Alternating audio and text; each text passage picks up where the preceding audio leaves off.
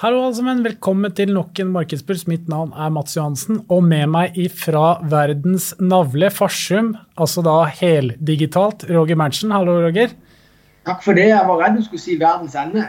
Ja, det ikke så langt unna det heller. Nei, i alle fall ikke hvis du ser på for de som tungt investert i lakseaksjer. Så var det tilsynelatende verdens ende i forrige uke. Ja.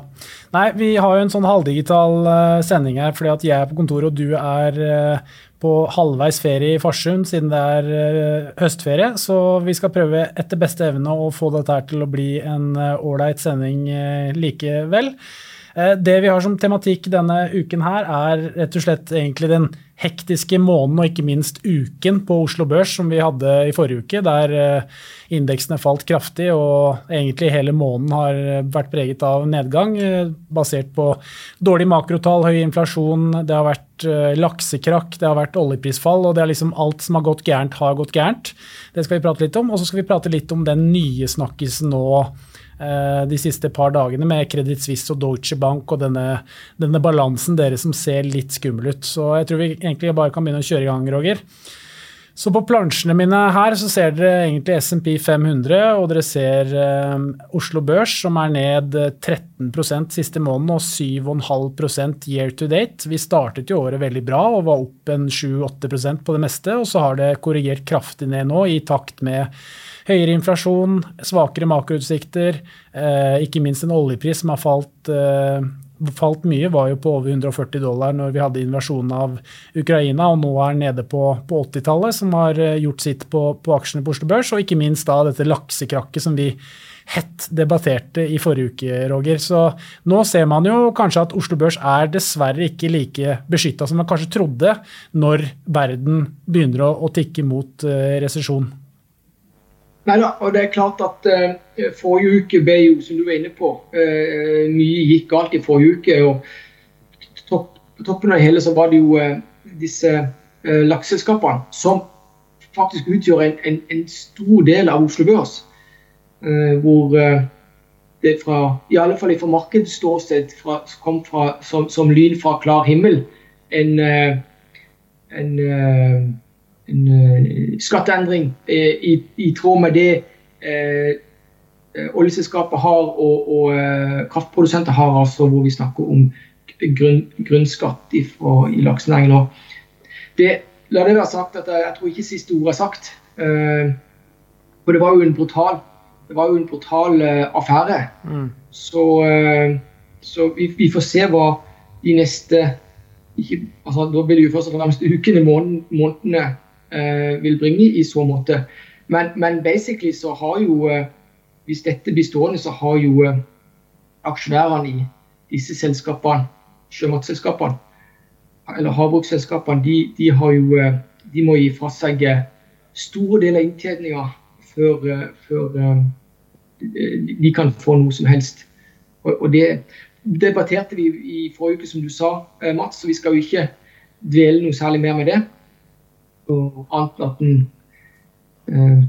det en kontroversiell greie å gjøre over natta, det det. Og når du kan få da toppskatt på 62% av overskuddet, så sier jo det seg selv at det jo veldig lite lønnsomt for aksjonærene. Så det jo synd hvis det skulle vedtas. Nå det jo ikke bestemt enda, og det jo i så fall noe som trer i kraft i 2023, og så skal du gjennom en høring, og det skal vedtas i Stortinget, så det jo ikke sikkert enda, men det jo klart at hvis det skulle materialisere seg, så vil det jo være et ordentlig skudd for baugen for denne sektoren da. Ja da, definitivt. Så vi får se. Så vi kommer til å dvele med det temaet sikkert med jevne mellomrom i kommende måneder. Ellers så fikk vi jo inflasjonstall også, Roger, som fortsatt i den høye enden. Ja, det var jo mange som hadde håpet, og det jo litt sånn, hvis vi går tilbake til sommermåneden, altså juli, den var jo knallsterk. De tallene som kom fra USA da, viste jo at det var litt bedre ut, eller litt avmatning på inflasjonstallene. De neste som kom derimot var litt høyere forventet, og det endret jo premissene radikalt, i alle fall for de som aktive i markedet.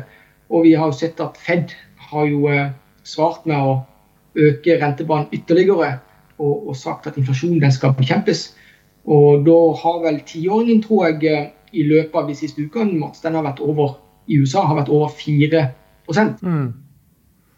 Ja, det voldsomt, og jeg hadde jo Sara Midtgaard fra Handelsbanken her i forrige uke, som pratet litt om makro og global økonomi, og hun sa det jo veldig enkelt at det ikke noe annen utvei nå enn en resesjon for verdensøkonomien, og det holder jeg med henne i.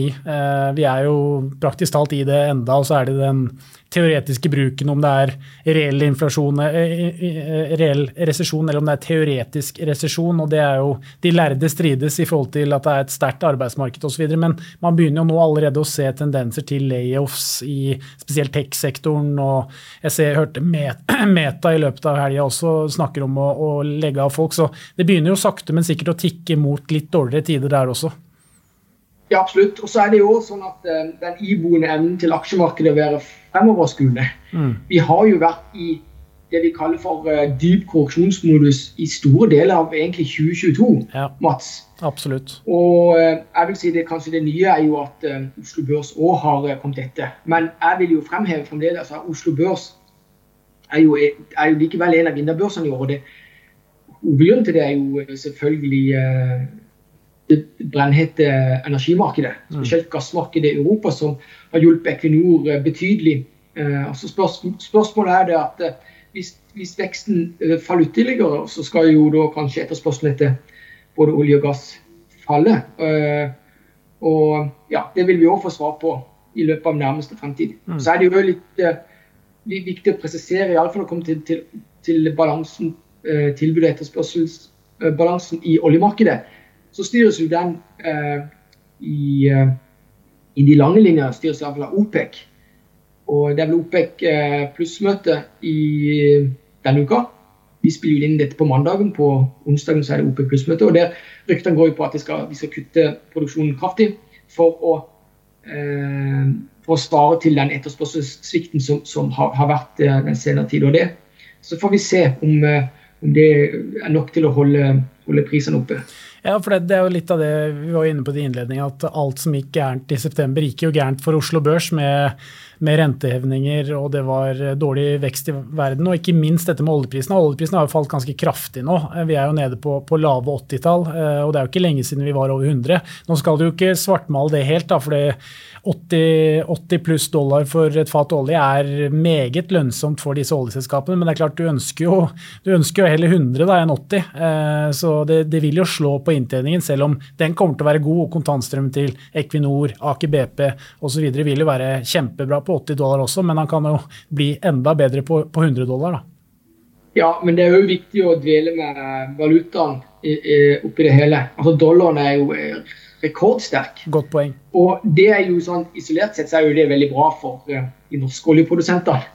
Ikke vel? Men for verdensøkonomien, spesielt fremdagsøkonomien, så det jo en enorm belastning å måtte håndtere en historisk sterk dollar oppi det hele. Sånn at dette her jo ikke forenlig med en makroøkonomi som bygger opp under langsiktig vekst. Nei, og det har vel heller aldri skjedd at dollaren har vært pari med både euro og pund på samme tid. Det også jo svært spesielt. Nå så jeg de reverserte noen skattepliktige ting i England som skapte veldig furore på pundet da, med det skatteletten til de rike. Nå ser det ut til å reversere det igjen. Da. Det jo klart, der skjer det ting fort, for det jo en økonomi som relativt ustabil nå, som sliter veldig med høy inflasjon, de sliter med litt politikk og så videre, så der skjer det jo ekstremt mye hele tiden, men i hvert fall det siste som har kommet derfra nå at de skal reversere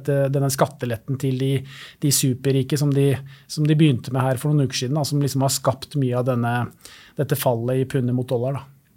Ja, og så det jo det, Europa jo, hva skal vi si, basically i krig. Det i alle fall, krigen i Ukraina pågår jo fremdeles, selv om Ukraina har jo hatt enorme fremskritt den senere tid, men så hadde vi også et kraftig tilbakeslag som i alle fall har innvirkning på det geopolitiske situasjonen. Det var jo Nord Stream 1 og Nord Stream 2, altså de to gassrørledningene som det går ikke gass gjennom de i dag, men likevel så ble det jo sabotert I forrige uke.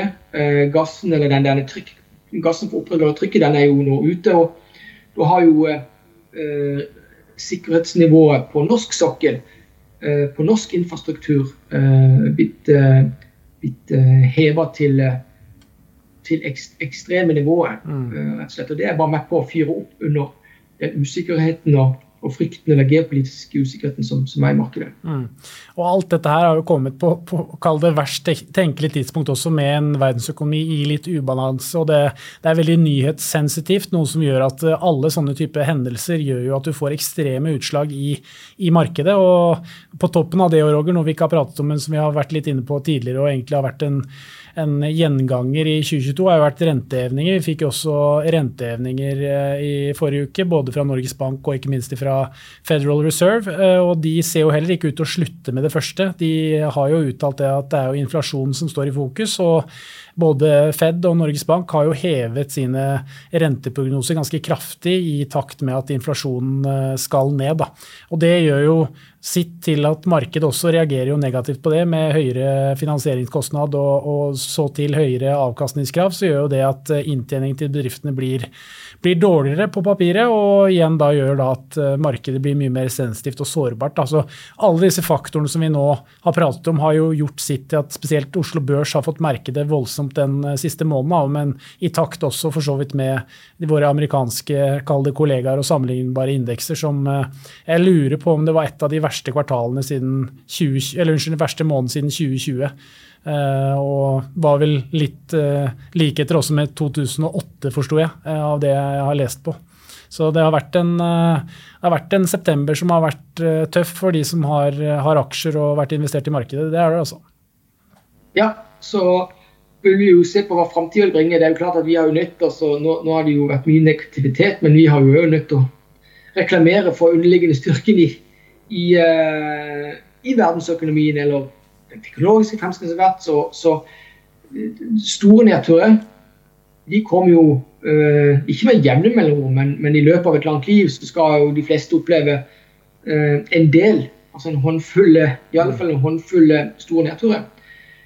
Så spørsmålet jo om dette starten på lengre nedtur, eller om dette at aksjemarkedet allerede kan begynne å se litt lys I tunnelen, hvis for eksempel noen av disse her problemtemaene skulle opphøre. Jeg vil si kanskje den viktigste jo situasjonen I Ukraina, og hvor nær vi en løsning der. Det andre jo situasjonen knyttet til inflasjonen. I alle fall hvis du ser på markedet som helhet, så forventningene til inflasjon de neste 10 årene I USA fremdeles på et veldig, altså et nivå som I utgangspunktet Fed ønsker, kanskje marginalt over. Så det ikke rivruskende galt hos alle investorer I alle fall. Nei. Så får vi se på kort sikt, men så det sånn på kort sikt så det jo psykologien som styrer. Frykten som styrer sentimentet. Og basert på frykt da, Roger, så har jeg da en graf for de som følger oss på YouTube her, og det jo om denne snakkisen vi har hatt nå den siste uka egentlig, med situasjonen til Credit Suisse og Deutsche Bank, som holder såkalte CDS-kontrakter, som da Credit Default Swap-kontrakter, egentlig sikringskontrakter, som investorer kan kjøpe, for ekstremt mye penger, og bare for å ta det hva en CDS-kontrakt da, så det egentlig en såkalt swap-kontrakt, eller en byttekontrakt mellom to parter, mot en kreditteksponering. Altså basically så kan du som investor kjøpe da en CDS for å beskytte deg mot konkurs da, og tjene penger således på at et selskap faller I verdi. Og disse kontraktene har nå da kommet litt ut av kontroll, for de har jo da steget voldsomt I takt med uroligheten I markedet, og det gjør jo da at det setter press på bankene sin balanse, og hvis ikke de klarer å gjøre opp den gjelden som de da har I disse kontraktene, så kan det bli litt furore I markedet, og ikke minst også hvis disse prisene da faller til ulike sånne strike-nivåer som man har i opsjonsmarkedet, så kan man være vitne til at disse bankene da må selge unna voldsomt, og det vil da skape en sånn ringevirkning i markedet, og en sånn ripple-effekt à la Lehman. Det var jo litt av det samme som skjedde der, at man satt på store kontrakter som gikk til forfall, holdt jeg på å si, og så skulle man betale, og så hadde man ikke penger, og så måtte man dytte dette over på andre kredittinstitusjoner, og så spredde da egentlig alt seg utover, og det skapte da finanskrisen. Og jeg sier ikke at det er det nødvendigvis som kan skje nå, men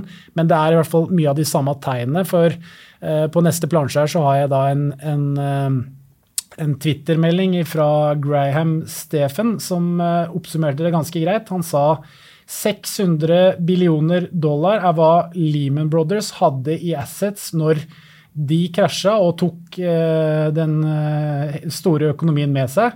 2800 milliarder er hva Credit Suisse og Deutsche Bank har under sin AUM, eller Asset Under Management, som det er da 4,6 ganger mer enn hva Lehman Brothers hadde. Så det sies jo nå, og CEO-en i Credit Suisse har jo også vært ute og beroliget markedet på at det går foreløpig greit, men det er jo det markedet spør seg om nå, da, om dette er et kritisk øyeblikk spesielt for Credit Suisse, og i det henseende der, Roger, så har vi pratet litt tidligere om Deutsche Bank, og det har jo vært en bank som har hatt store problemer egentlig siden finanskrisen, og egentlig ikke kommet seg helt ut av det. Men det nye nå er jo kanskje at Credit Suisse også har vist seg å ha veldig mye sånne derivater på sin egen bok, da, som aldri er bra. Og bare skal komme deg i forkjøpet, du liker jo å nevne Warren Buffett, din store helt, så nå tenkte jeg å nevne en quote fra han som passer seg bra her, og det er jo, derivater er jo såkalt weapons of mass destruction, som vår gode mann Warren Buffett sier, og det er jo dette et veldig godt eksempel på da. Ja, definitivt. Men det er jo det som er jo, altså hvis du tenker på bank generelt, altså bank, de har jo konsesjon for å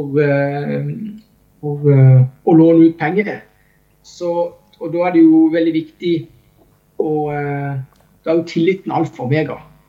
For det er jo det som basically skjer, at hvis tilliten til en bank eller en finansinstitusjon forsvinner, så begynner jo kundene å trekke ut pengene, og det er jo den kapitalen som kundene har satt inn, det er jo litt av, det er jo bufferen eller tryggheten for at bank skal kunne operere som normalt. Og da er det begrepet bankrun som er essensielt i så måte.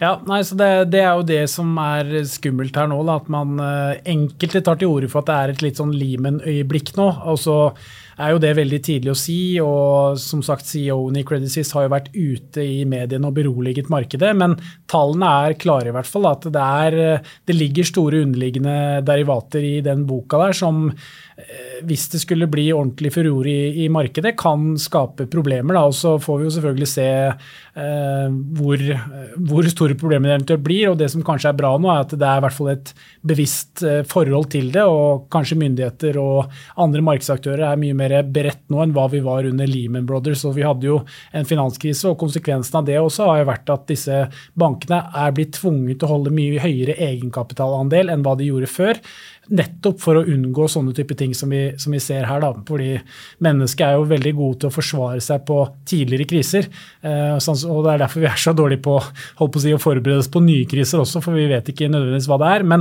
dette er jo da en tilnærmet repetisjon av hva som skjedde under finanskrisen, så det er jo på en måte lover og reguleringer også innebefattet med da, som kan være med å berolige litt grann, og så vet jo ikke vi hva som eventuelt vil skje, men tallenes tale er i hvert fall klare, de holder ekstremt mye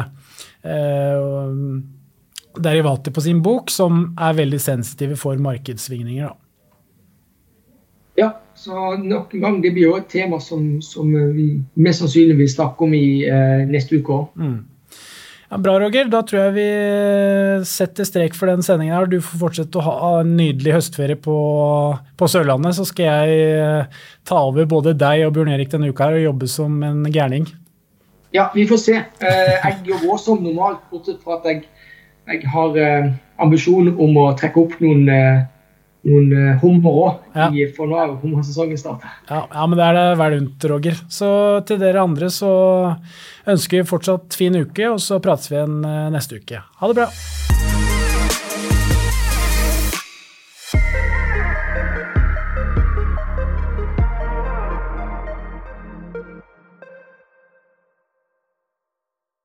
Denne podcasten skal anses som markedsføringsmateriell, og innholdet må ikke oppfattes som en investeringsanbefaling. Podcasten kun ment til inspirasjon og informasjonsformål. Nordnet tar ikke ansvar for eventuelle tap som måtte oppstå ved bruk av informasjonen i denne podcasten. Les mer på disclaimer-siden på nordnet.no.